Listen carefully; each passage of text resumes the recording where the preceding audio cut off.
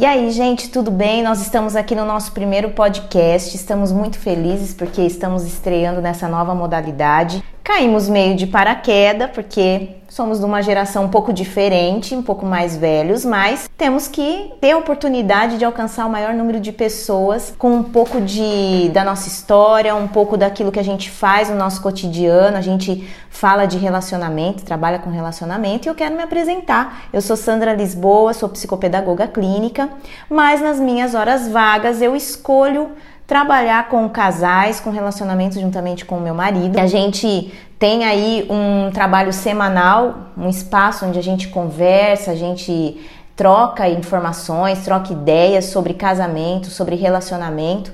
E a gente resolveu estender um pouco isso aqui para esse espaço onde mais pessoas poderiam ter acesso.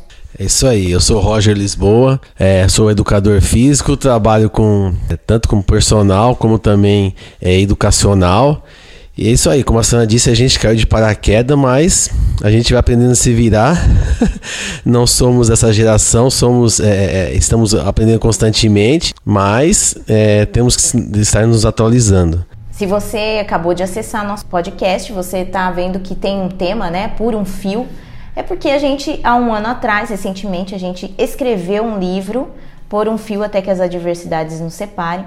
Esse livro foi fruto de um período aí em que estávamos dando curso semanalmente na nossa casa para casais casados que estavam em situação por um fio. Então a gente começou a ter contato, ter dimensão, né, com esse assunto a partir desses cursos que a gente tinha na nossa casa, e disso saiu um livro recheado de histórias sobre relacionamentos que estavam passando momentos difíceis e que conseguiram dar a volta por cima e aí estão firmes de novo, estão caminhando, né, perfeitos. Nós nunca seremos dentro dos relacionamentos, mas que a gente pode ver que pessoas que se esforçam conseguem chegar aí a ter um relacionamento muito produtivo, um relacionamento que pode dar certo, que pode trazer equilíbrio emocional na vida pessoal. Nosso lançamento do Por um Fio foi ano passado, exatamente 1 ano e 3 meses aí, e dando sequência nesse trabalho, a gente teve a iniciativa de fazer esse podcast devido às necessidades que os casais têm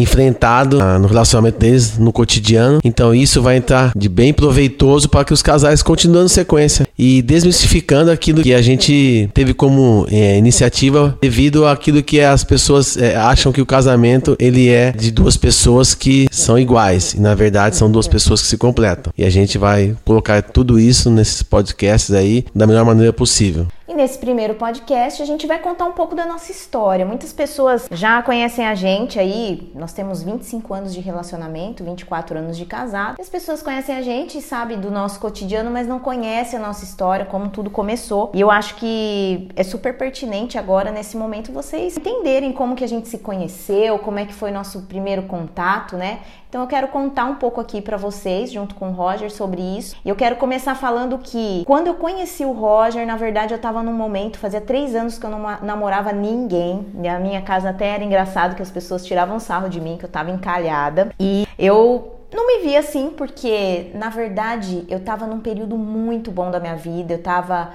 cuidando da minha vida profissional, acadêmica. Tava de bem comigo mesma. E eu acho que isso é uma característica principal para quem tá procurando um relacionamento. Você nunca vai ser alguém bom pro outro se você não estiver bem consigo mesmo. Eu vejo muitas pessoas tentando se relacionar justamente porque elas acham que falta alguma coisa.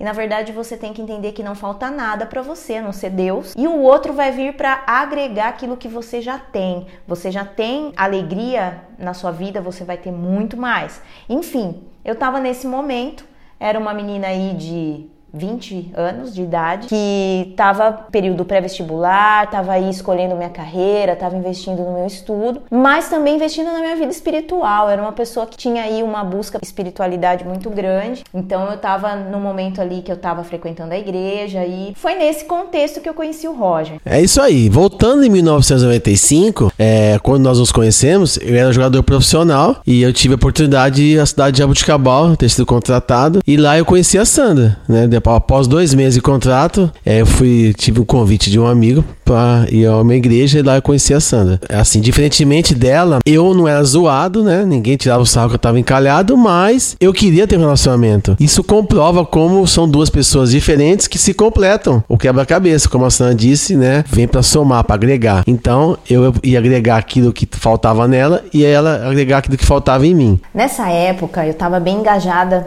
em formar um grupo de atletas de Cristo para que atendesse a demanda aí de alguns atletas que passavam pela nossa cidade todo ano, né? O Roger era um desses que estava ali, estava trabalhando, estava a trabalho, mas que a gente pensava em atendê-los, né, nesse aspecto espiritual. E eu organizava essas reuniões, na verdade eu estava começando a organizar essas reuniões e um dos atletas do time que o Roger jogava era o que estava comigo montando, né, toda a estrutura da reunião, como ia funcionar. E foi nesse momento em que a gente marcou uma reunião em casa, um bate-papo, né, e que o amigo trouxe o Roger. Eu fiquei até surpresa porque eu já tinha visto o Roger na igreja algumas vezes, mas ele era tão sério que eu achava até que ele era casado, que ele tinha namorado, porque ele era muito certinho, todo quietinho. E nesse dia eu achei muito interessante porque o amigo dele trouxe ele para a reunião, que era a pessoa com quem eu estava discutindo aí os detalhes desse formato do Atletas de Cristo. Foi nisso aí que a gente teve um primeiro contato mais pessoal, né, Roger? É isso aí. Até então a Sandra não esperava a minha presença nesse bate-papo, até porque ela não estava com olhos em ninguém, mas eu já fui com segundas intenções, no bom sentido, até para me aproximar dela e para acabar tendo uma amizade mais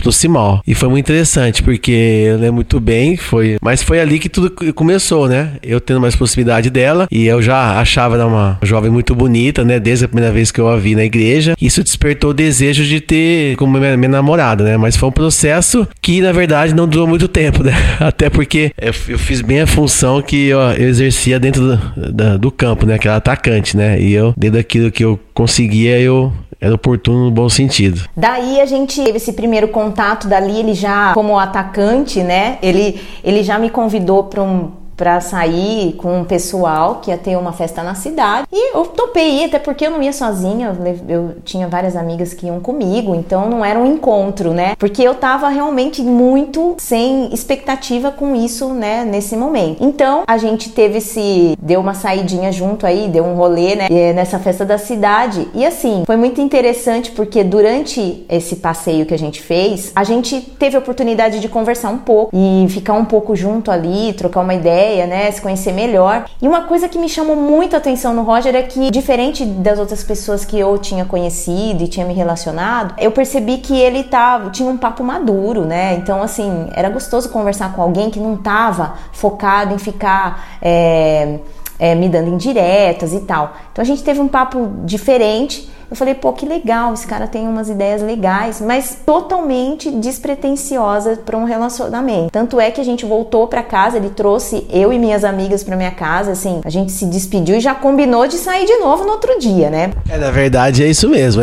Fomos à festa e ali eu percebia que ela estava totalmente, né, desencanada e eu querendo aprofundar, né, querendo sentar numa mesa, ficar sozinho com ela e ela queria bater perna na festa lá, né? Festa típica de aniversário de cidade, caminhar ali, ver os doces, ver as roupas, né? Mas eu queria sentar e ter um tete-a-tete mais próximo ali. Mas ali começou e já, depois após deixá-las as duas, né? Ela e as amigas na casa lá, e eu já marquei pro dia seguinte, que é a semana toda da festa, né? Na verdade, eu queria mostrar pra ela que essa fama de jogador de futebol, que tem um percentual muito alto, né, de uma fama péssima, né, infelizmente, a maioria só quer se divertir, né, e o meu, no caso, era uma exceção, né, eu queria algo mais sério. Na verdade, a gente tá falando aí de alguém que já não, né, não é considero velho, mas tinha 26 anos e eu tinha 20. Então, lógico que os objetivos eram um pouco diferentes e estrategicamente ele já pensou em não passar uma imagem de pessoa que tá querendo um relacionamento assim, né, rápido, e foi muito bom, porque foi exatamente isso que me chamou a atenção. Aí outro dia foi muito bom, a gente, né, saímos juntos novamente, e aí passeamos, outra vez ela estava totalmente desencanada, levei elas embora novamente, ali eu fui mais audacioso do que no primeiro dia, né, na hora de despedir eu fui dar um beijo, e aí eu lembro que eu dei um beijo bem no canto da boca dela, né. Então, espera. Aí ali eu acho que a amiga dela falou, né? Amiga, esse rapaz aí quer algo mais com você. Na verdade, eu achei muito estranho, mas falei, pode ter acontecido um acidente, né? De repente, ele errou, né? A minha bochecha me beijou quase na boca, mas ok. Eu fiquei meio assim, esperta. Falei, nossa, meu Deus do céu, e agora? E minha amiga mesmo já falou, mas você não tá percebendo que tem alguma coisa rolando aqui? E na verdade eu não tava, gente, porque quando você não tá com foco naquilo, você tá muito tranquilo. Agora, nessa hora, lógico que eu percebi que, né, podia estar rolando alguma coisa. E daí, a gente passou a ter mais contato, porque de fato as reuniões começaram. E bem no dia da estreia, ele quis me levar de volta pra casa de novo, mas aí sem amiga, gente. Aí o negócio ficou mais estreito, porque aí era só eu e ele mesmo. E aí nesse dia foi a primeira vez que a gente teve um tempo juntos pra conversar e tal. E foi quando o Roger falou que tinha uma intenção comigo um pouco mais, né, séria. Mas eu de imediato eu fui um pouco resistente, porque, gente, pensa bem, eu tava vivendo um momento bom pra mim. Eu não achava que tava me faltando algo. Mas ao mesmo tempo eu tinha aí alguém interessado em mim, mas alguém que não era da minha cidade, alguém que eu não conhecia e que, portanto, podia ser arriscado, né? Às vezes você se envolve com alguém, cria uma expectativa, mas tudo que tá em torno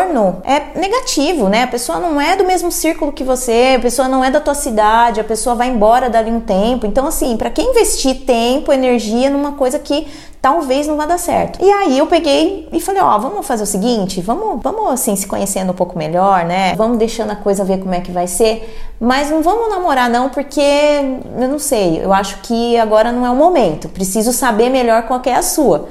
Ali foi um balde de água fria, né? Porque eu queria realmente uma coisa mais séria, um namoro. E eu falei, não, se você me quiser então algo mais daqui pra frente, você vai ter que me procurar. Eu não vou vir mais atrás de você. Ele me pôs na parede, né? Ele falou, seguinte, eu falei, eu abri meu coração, eu falei o que eu tô sentindo e você tá desprezando o que eu tô sentindo. Então, se você mudar de ideia, você que me procure agora. Foi bem assim, sabe? Valorizei o passe, como é dito no futebol, né? E foi legal, sabe? Eu acho que até aqui, o que eu posso dizer? Você que é solteiro aí, que tá procurando alguém, tem algumas coisas que você aprende com essa situação. Se você tiver uma expectativa muito grande emocional em outra pessoa, isso tem que ser mais equilibrado, porque a outra pessoa sente isso afasta também. E aí, quando a gente se despediu naquele dia, ficou aquela sensação meio assim, como que vai ser daqui para frente, né? Porque ele não topou o formato que eu queria, de ir se conhecendo. E eu não topei o formato que ele queria, de namorar. Mas passaram-se alguns dias. Bom, dentro da minha casa eu tinha uma torcida organizada por ele. Eu lembro que minha mãe ficava assim, ai filha, não, acho que dá pra dar certo e tal. Eu ficava brava com ela, mas a gente tem que ouvir os pais, né, gente? Né? O pai e mãe sempre tem uma visão, uma perspectiva da gente muito boa, né? A verdade é que as pessoas gostavam do Roger na minha família e eu, embora gostasse, mas não do jeito que ele tinha essa expectativa ainda, né? Eu passei a ouvir e prestar um pouco mais atenção, falar, vamos ver, será que isso aí faz sentido? Porque na verdade, gente, eu e o Roger éramos muito diferentes. Então essa era uma das coisas que pesava muito pra mim. Tinha uma mentalidade imatura de que as pessoas pra dar certo precisavam ser iguais. E na verdade, com a maturidade você vai percebendo que o igual não tem encaixe, que nem duas peças de quebra-cabeça, né? Pra ficar uma coisa perfeita, tem que ter encaixe, tem que dar certo, tem que se complementar. Mas nessa época eu achava que o fator de pensar igual, de ser igual, era o primordial. Então por isso que eu tive aí essa primeira resistência. E esse encaixe, ele tinha uma distância maior do que hoje. Porque, como a Sandra disse, né? Ela achava que tinha que ser muito igual. Hoje, após 24 anos de casado, a gente realmente se encaixou e tem praticamente, eu digo, em termos de 95% das mesmas coisas que a gente gosta de fazer juntos, separados, mas tudo a gente gosta. Com o tempo, esse encaixe foi se aproximando. Foi um processo de construção realmente que, devido a nós, quando a gente passou a entender que nós éramos diferentes, mas que a gente ia lutar para dar certo, realmente as coisas começaram a modificar. Então, realmente não vai existir duas pessoas iguais em nada, nem mesmo quando a gente nasce, o DNA da gente é totalmente individual. Bom, aí passou uns dias, não me lembro agora exatamente quanto tempo, Mas aí eu falei, não, poxa, eu acho que eu vou dar uma oportunidade pra mim nisso, né? De conhecer melhor, de saber, poxa, eu não tenho nada a perder. Só lembrando que nessa época a gente não tinha uma orientação e uma visão como a gente tem hoje, de que relacionamento, até o namoro é uma coisa, é um período de se conhecer sim, mas a gente tem que fazer de forma mais assertiva, né? Pra não ferir os sentimentos de ninguém e tal. E aí eu resolvi, vamos dizer assim, arriscar. Vamos ver no que vai dar isso, né? E aí foi muito interessante que eu telefonei pro Roger, ele tava concentrado lá no time, e telefonei pra ele e pedi ele em namoro, gente, oficialmente. E aí, tá de pé sua proposta ainda?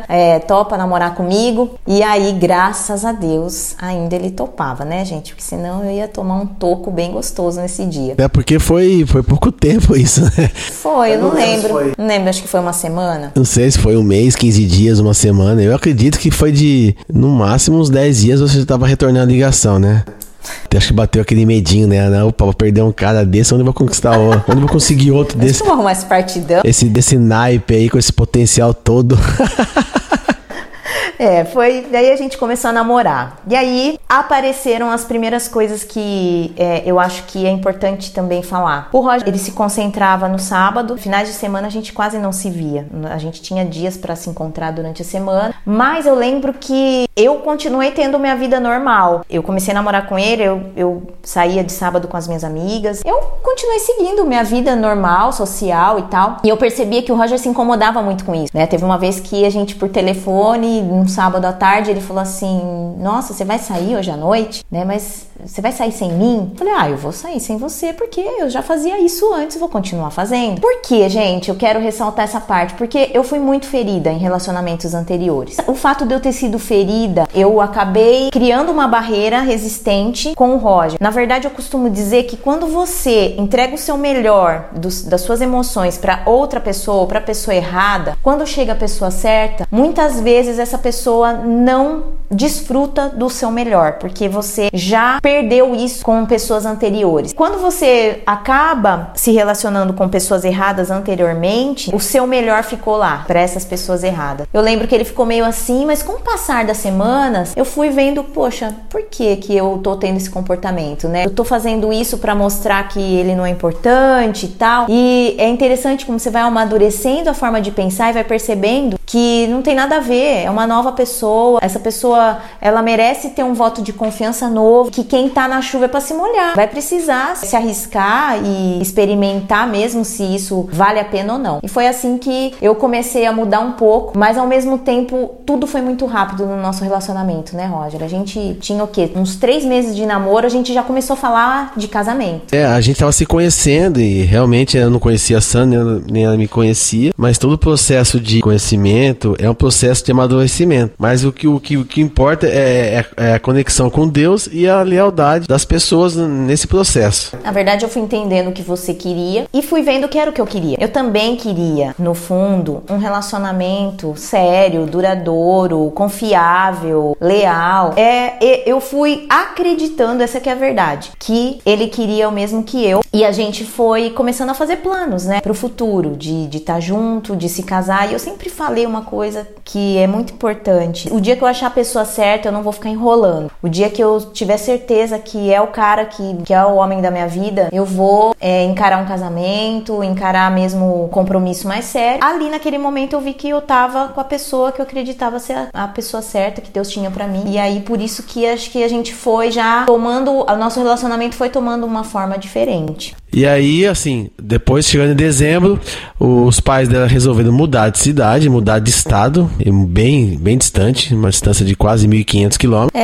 Eu morei em vários lugares do Brasil, no estado de São Paulo, né? Meus pais se mudavam bastante de cidade e não foi diferente dessa vez. Meu pai chegou, falou, estamos indo embora agora, né? E nessa situação a gente tinha que decidir como que ia ficar nosso relacionamento. E aí que eu propus o casamento. Eu vi tudo isso como hoje eu vejo, naquela época eu não via, né? Na época, se a gente soubesse tudo que a gente pela frente, né? Porque a gente só vai crescer mesmo nas adversidades, mas aí eu propus ela o casamento. E eu, na verdade, achei que ela não ia aceitar, porque ali havia 6 meses de namoro. E aí ela topou. Eu fiquei muito feliz, né? Os pais aprovaram o casamento, mas pediram pra gente adiar um pouco, né? Porque, na verdade, é um cordão umbilical que ia ser rompido, emocional, dos pais com a filha, né? Pela distância, ela acabou aceitando. Aí nós casamos em 96, 4 de maio de 96, 9 meses após o início do namoro. A gente finalmente se casou. Toda mulher sonha se casar. Eu sei que tem muitas mulheres que falam, não sonho, tá? No fundo você sonha em ter alguém aí. E eu tava realizando esse sonho. Eu abri mão de muita coisa desse sonho, né? A gente teve que adaptar muito esse sonho, na verdade, pra gente conseguir realizar. A gente se casou de forma simples, foi tudo muito rápido, então não deu pra ser um casamento planejado, com tudo que a gente imaginava. E a gente passou por vários momentos, várias etapas difíceis também, muitas conquistas, mas que a gente vai ter oportunidade de ir por partes e contando aqui no decorrer dos episódios, né? E a gente passou por tantas coisas, né? Por tantas situações que nos fizeram crescer como casal, como pessoa principalmente, e nos permitiram chegar onde a gente está hoje. Onde é o lugar que a gente está hoje? Não é um lugar de casal perfeito, estando aqui para dar soluções prontas para vocês, mas um casal, nós chegamos a que ponto? Um casal que decidiu ficar junto, que lutou para estar junto e que a cada dia a gente percebe como a gente está ficando mais parecido um com o outro. Começamos um relacionamento bem diferentes, mas com o passar do tempo, batalhando, lutando, vencendo, conquistando, a gente foi se tornando parceiros, né? E cada dia que passa a gente fica mais conectado, mais parecido. E é por isso que a gente consegue hoje ter uma visão e tá aqui para poder não só compartilhar nossa história, mas oferecer aí um pouco da nossa história para vocês terem outras perspectivas em relação ao relacionamento. As coisas que a gente ouve, vê, né, que funcionaram na vida de outras pessoas, às vezes nos ajudam muito a chegar onde a gente quer como casal e como alguém que busca um relacionamento. Bom, gente, é isso aí. Esse é o nosso desfecho. Espero que vocês tenham gostado. Sigam a gente aí no Roger Lisboa, Sandra Lisboa e Por um Fio. Então é isso, pessoal. Um beijo e até o próximo episódio. Grande abraço, pessoal.